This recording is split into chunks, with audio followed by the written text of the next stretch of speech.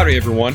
Welcome to Aggie Growth Hacks. The podcast is powered by the McFerrin Center for Entrepreneurship at Texas A&M. And here we're dedicated to highlighting fast-growing Aggie entrepreneurs. We want to learn about how they overcame growth challenges with creative hacks. And we want to connect them to other entrepreneurs in the Aggie network. I'm your host, Greg Barton, Fighting Texas Aggie class of 2001. And I'm your other host, Chris Hunter, Fighting Texas Aggie class of 1998. Whoop!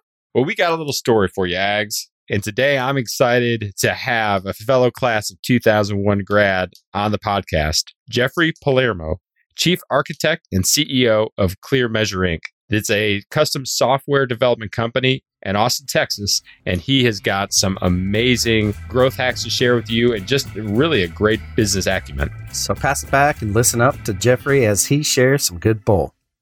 Well, welcome, Jeffrey. Thank you so much for joining us on our Season 2 episode of Aggie Growth Hacks. We were really excited to have you here. I know it's taken a little bit of coordination to get our calendars lined up. I know that the last couple months have been extremely busy for everybody, specifically Aggie entrepreneurs, as you are dealing with with the impacts of COVID on your company. But really just want to get to know you a little bit. So can you tell us your favorite Aggie memory?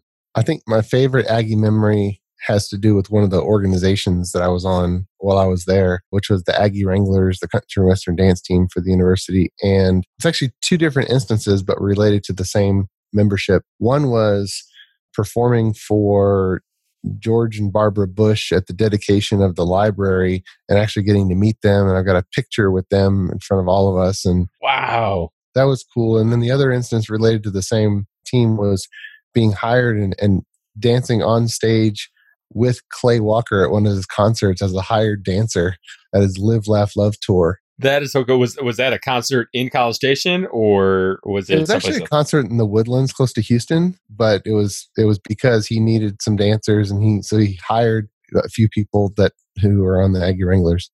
Wow, I love it. Hired not for much money, but still. Yeah, but you got the backstage pass, and you got to see what it's like to have a mega concert. That's right. I got to eat the food spread that he got to eat, and I think some of his sweat slung off on everybody, but it was good. On stage.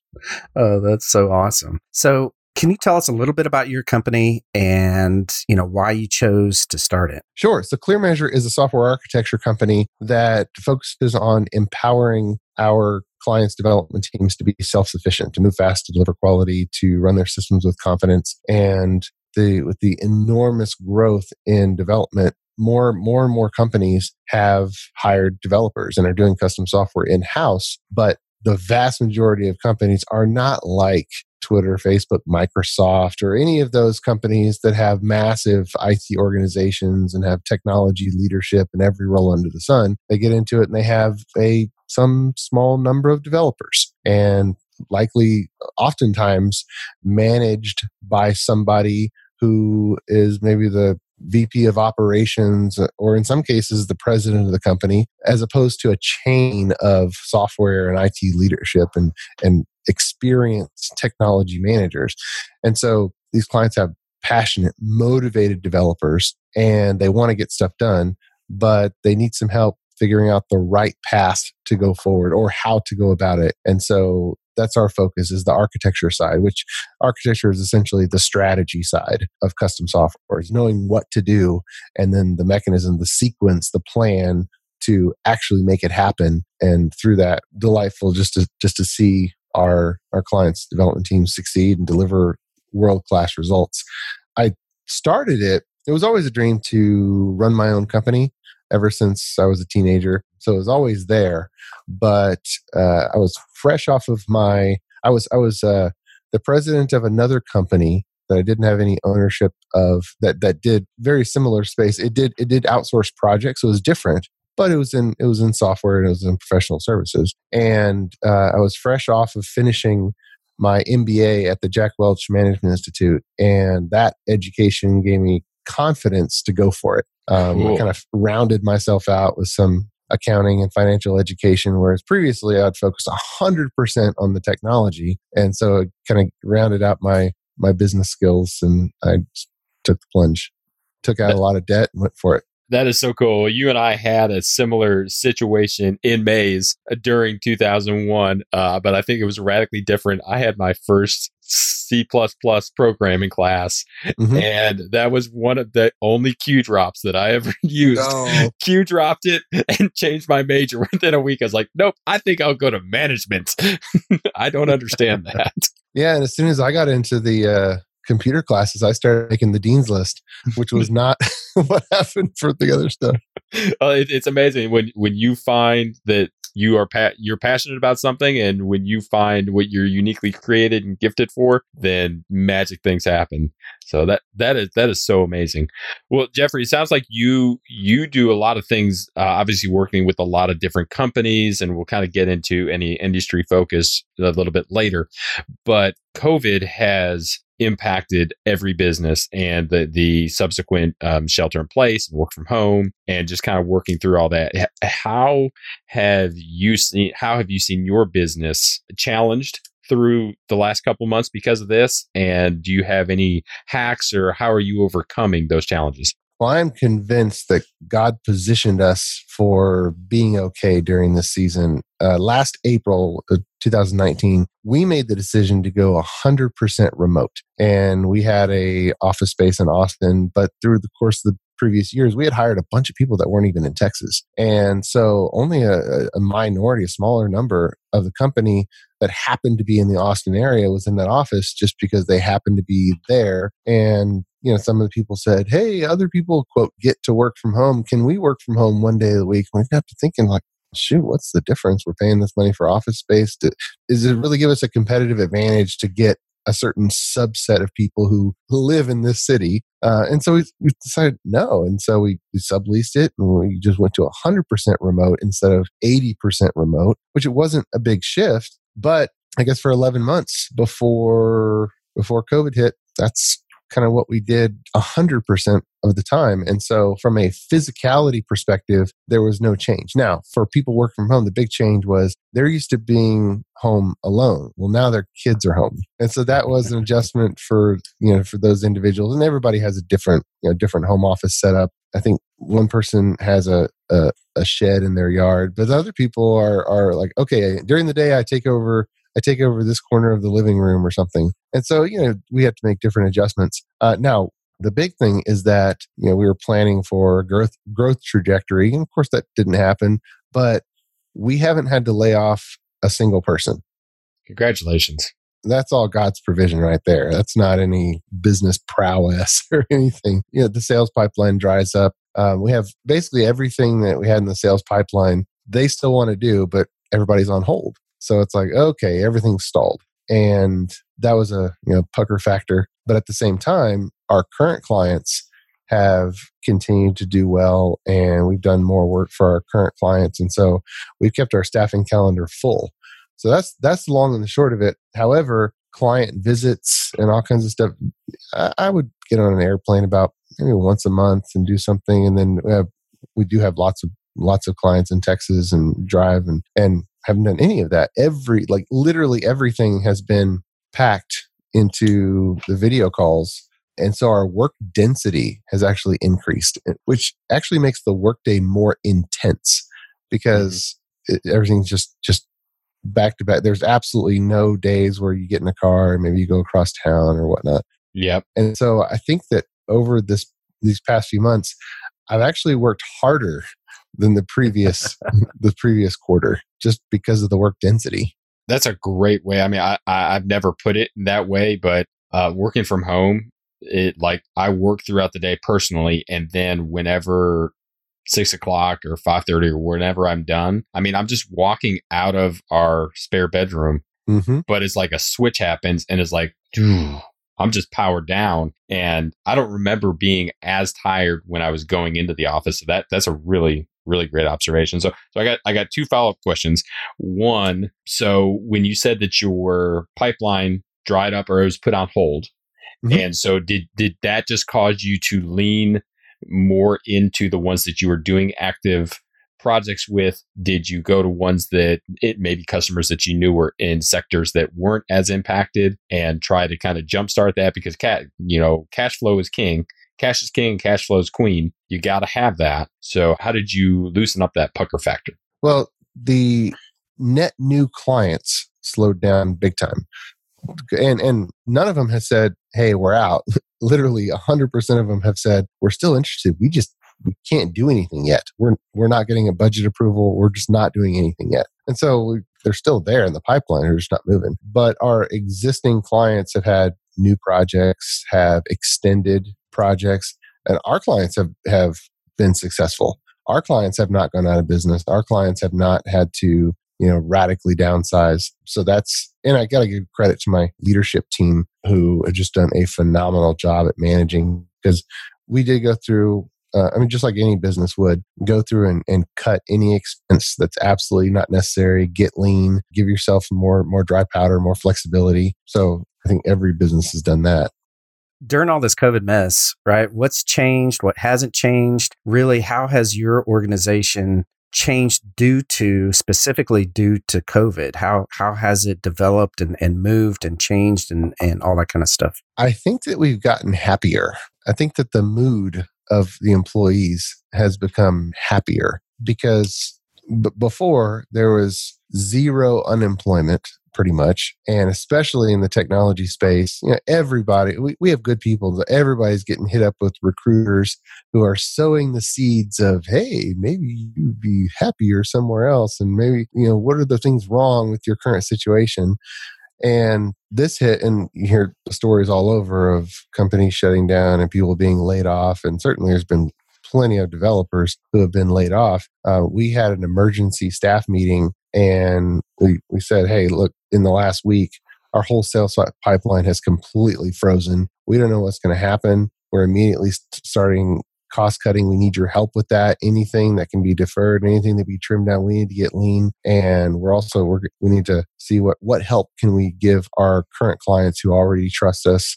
We had our senior project manager step up to do that role of kind of making the rounds with the clients and just figuring out what work that they had. And it was a kind of a stressful meeting, but at the end of that meeting, people started making comments and popping up that how much they appreciated, quote, management being honest and transparent with them when they had already heard stories of, oh, surprise, a third of you are laid off. Oh, surprise, you don't have a job.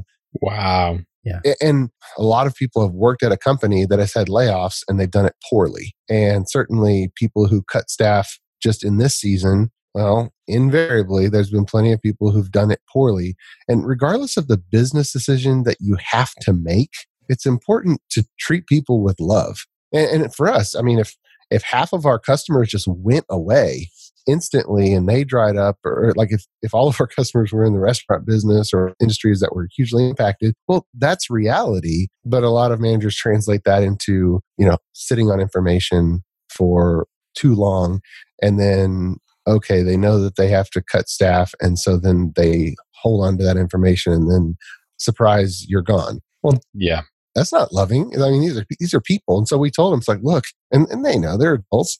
Look, the reality is if all of our projects cancel, none of us have a job. But our commitment to you is we're going to tell you what we know. And we showed them the staffing plan charts. We showed them the sales pipeline. We showed them how long we had certain projects. We showed them that line graph that had a cliff dropping off of it if nothing else, filled in, which is sobering. But we said, look, we're going to give you an update every week. And for the first few weeks, we gave them kind of the updates. And then we started seeing some of the fruits and extending. And so the line graph kind of elongated and stretched out and took some pressure off. But I think through that, I could just feel the mood of the company getting happier, because maybe not absolutely secure in their job, because who knows what could happen during that season, but that they weren't just going to get tossed to the curb, even if something bad did happen, because we actually care about them. Wow, that transparency and the courage that it takes for the leadership team to be able, or management, to be able to be open and honest and vulnerable with the staff. I think that is something that is going to pay dividends for years to come, because when everything's going fine, it's easy just to kind of bop along. When you're tested when you have a difficult time. I mean, as you and I, as all three of us know, being in the military, it's not during garrison that you really see the makings of someone. It's when you're stressed, tired, hungry, afraid, and facing uncertainty. That, Jeffrey, that is so cool. So congratulations to you. And I know you give all the credit to God and to your leadership team, but that is so heartwarming to hear that. So we talk a lot about, we've mentioned a couple different business books and how they impact and help entrepreneurs define themselves. Jim Collins, one of my favorite authors, talks about having a BHAG, a big, hairy, audacious goal, and how having a place to go is critical for every business. What is Clear Measure's BHAG? Has it changed since COVID? And if so, do you see it changing back? Well, it's only been 4 months, so I don't know. It's been a hell of a 4 months, though. Feels like years. So the goal has been the same, and it's been that way for a long time. And it's that every developer on the planet is better because of us, regardless if they hire us, if they pay us any money, it doesn't matter. And we put out training resources, tools, all kinds of stuff that I know people are using, and I don't even know who they are. So that's the goal. And there are, I think in the last 7 years, the number of people developing software has doubled. So what that means is that 50% of the developers out there were not in the workforce 7 years ago, just because of the growth rate. That's kind of what that means. It's not that people are getting out of the field. It's that we have seen a tremendous boom of growth. And so what that means is that a high percentage are getting their feet under them and figuring out, and they're learning the same lessons that everybody learns at the beginning when they get in the trade. And it very much is a trade, and there's so much to learn. And there's so much that vendors are coming out with and new innovations. And in a time of innovation, the 80-20 rule definitely applies, where 20% of these innovations are actually going to be around and still be used 10 years from now, and 80% of them are going to go by the wayside. So you got to have some type of judgment, because there's no way that you can pour yourself into every single one of them. And that's the type of guidance we try to give as an architecture company. We want to make developers successful and deliver world-class results. And I think we've already tallied, we've made a positive impact on over 100,000 developers across 40 different countries.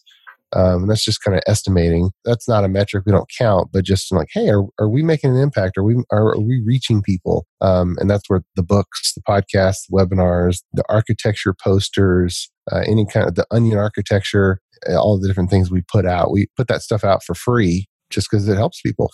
I love that open-handedness. I love that speaking in. And that is one of the coolest BHAGs I think that we've had on the show. What do you think, Chris? I love it also. I mean, everyone's got to have some sort of altruism, BHAG, and mine is to help grow companies. And I think that's pretty awesome, actually. So this leads us into our lightning round. Okay.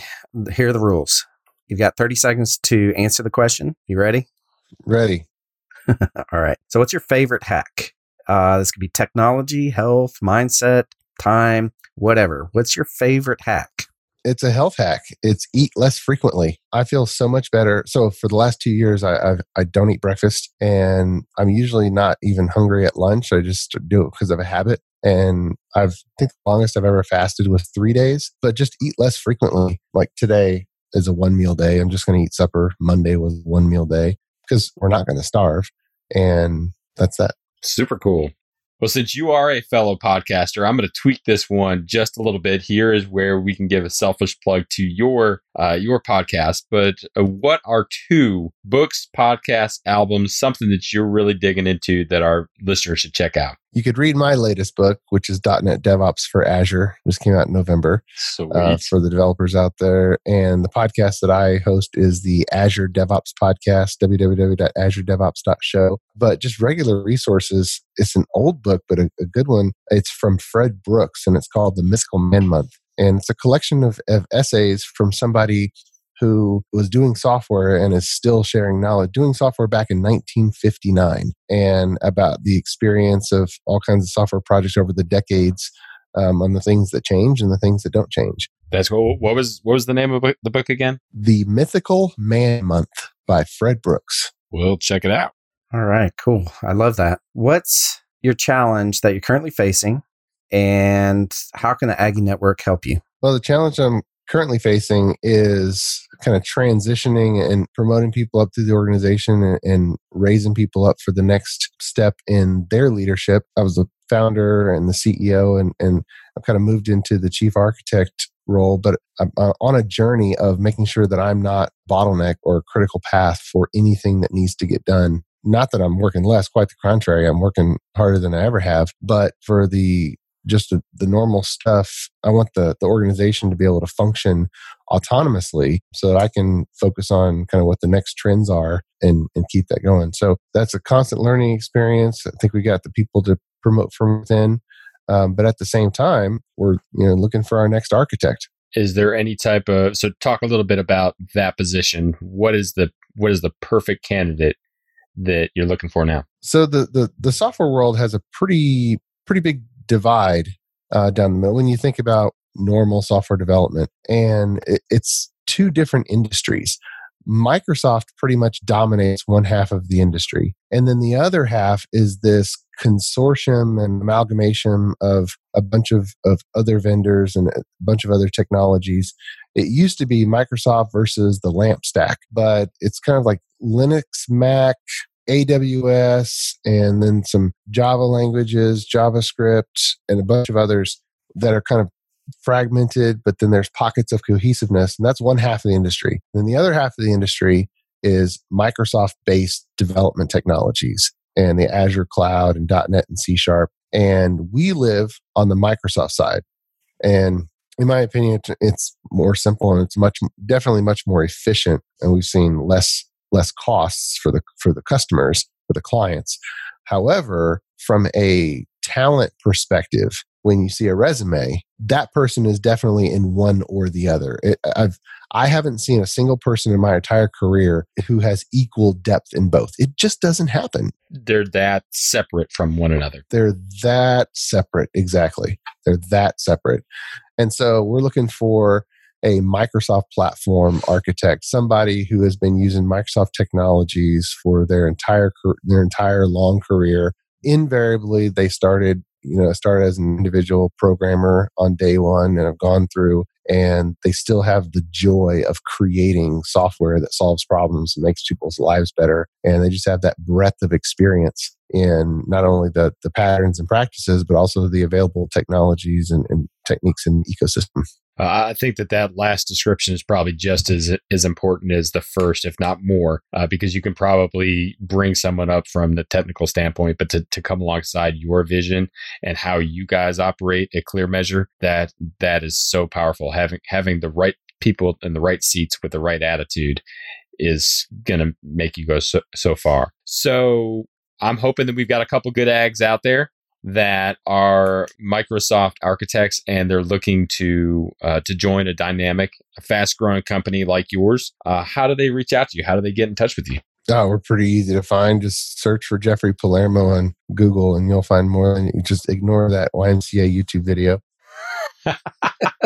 or Jeffrey at clear-measure.com is the email address. On Twitter at Jeffrey Palermo. Yeah, not hard to track down.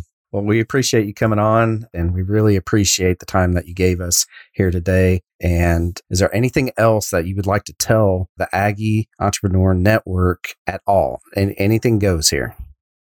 Absolutely. There was one professor, the most influential professor that I had while I was in school. His name was Mike Natt. But the funny part is the university didn't even recognize him as a professor. Didn't have a doctorate degree. He was a non-permanent lecturer.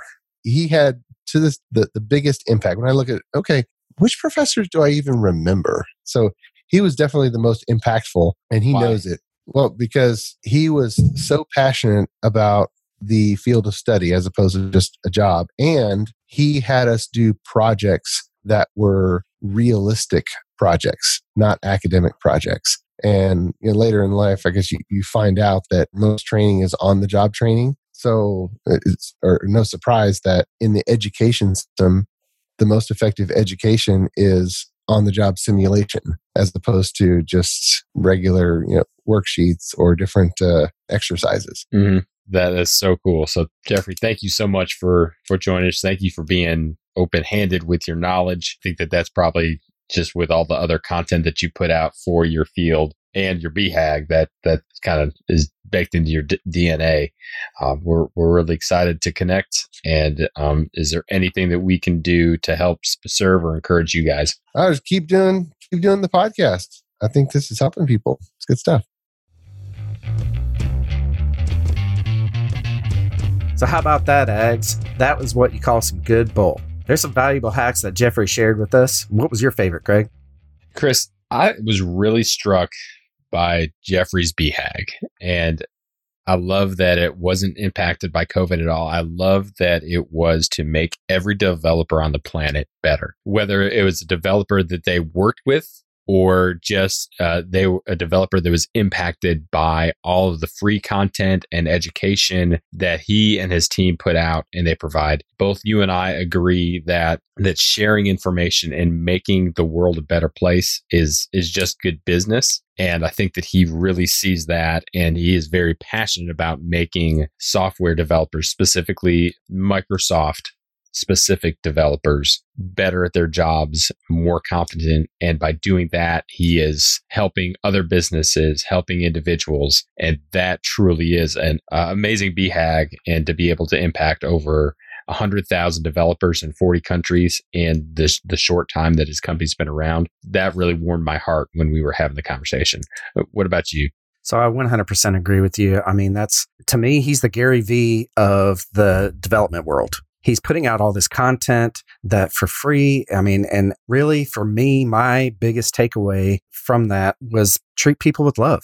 I mean, it's so simple, but very few businesses actually approach business that way. And I love it. I just absolutely love that at the core of the company, at the core of who he is, that he wants to make sure that everyone has love, right? And that he is treating people around him, treating his customers, treating his employees, treating everyone with love. I mean, it's just, that is an amazing tact and an amazing core that Jeffrey has. And I love it. It's just amazing to me. And I think that came through in that story that he was telling about how he had the emergency staff meeting and was very upfront and honest with everybody and said, look, I love you guys and I'm going to have a difficult conversation. That didn't make it any easier.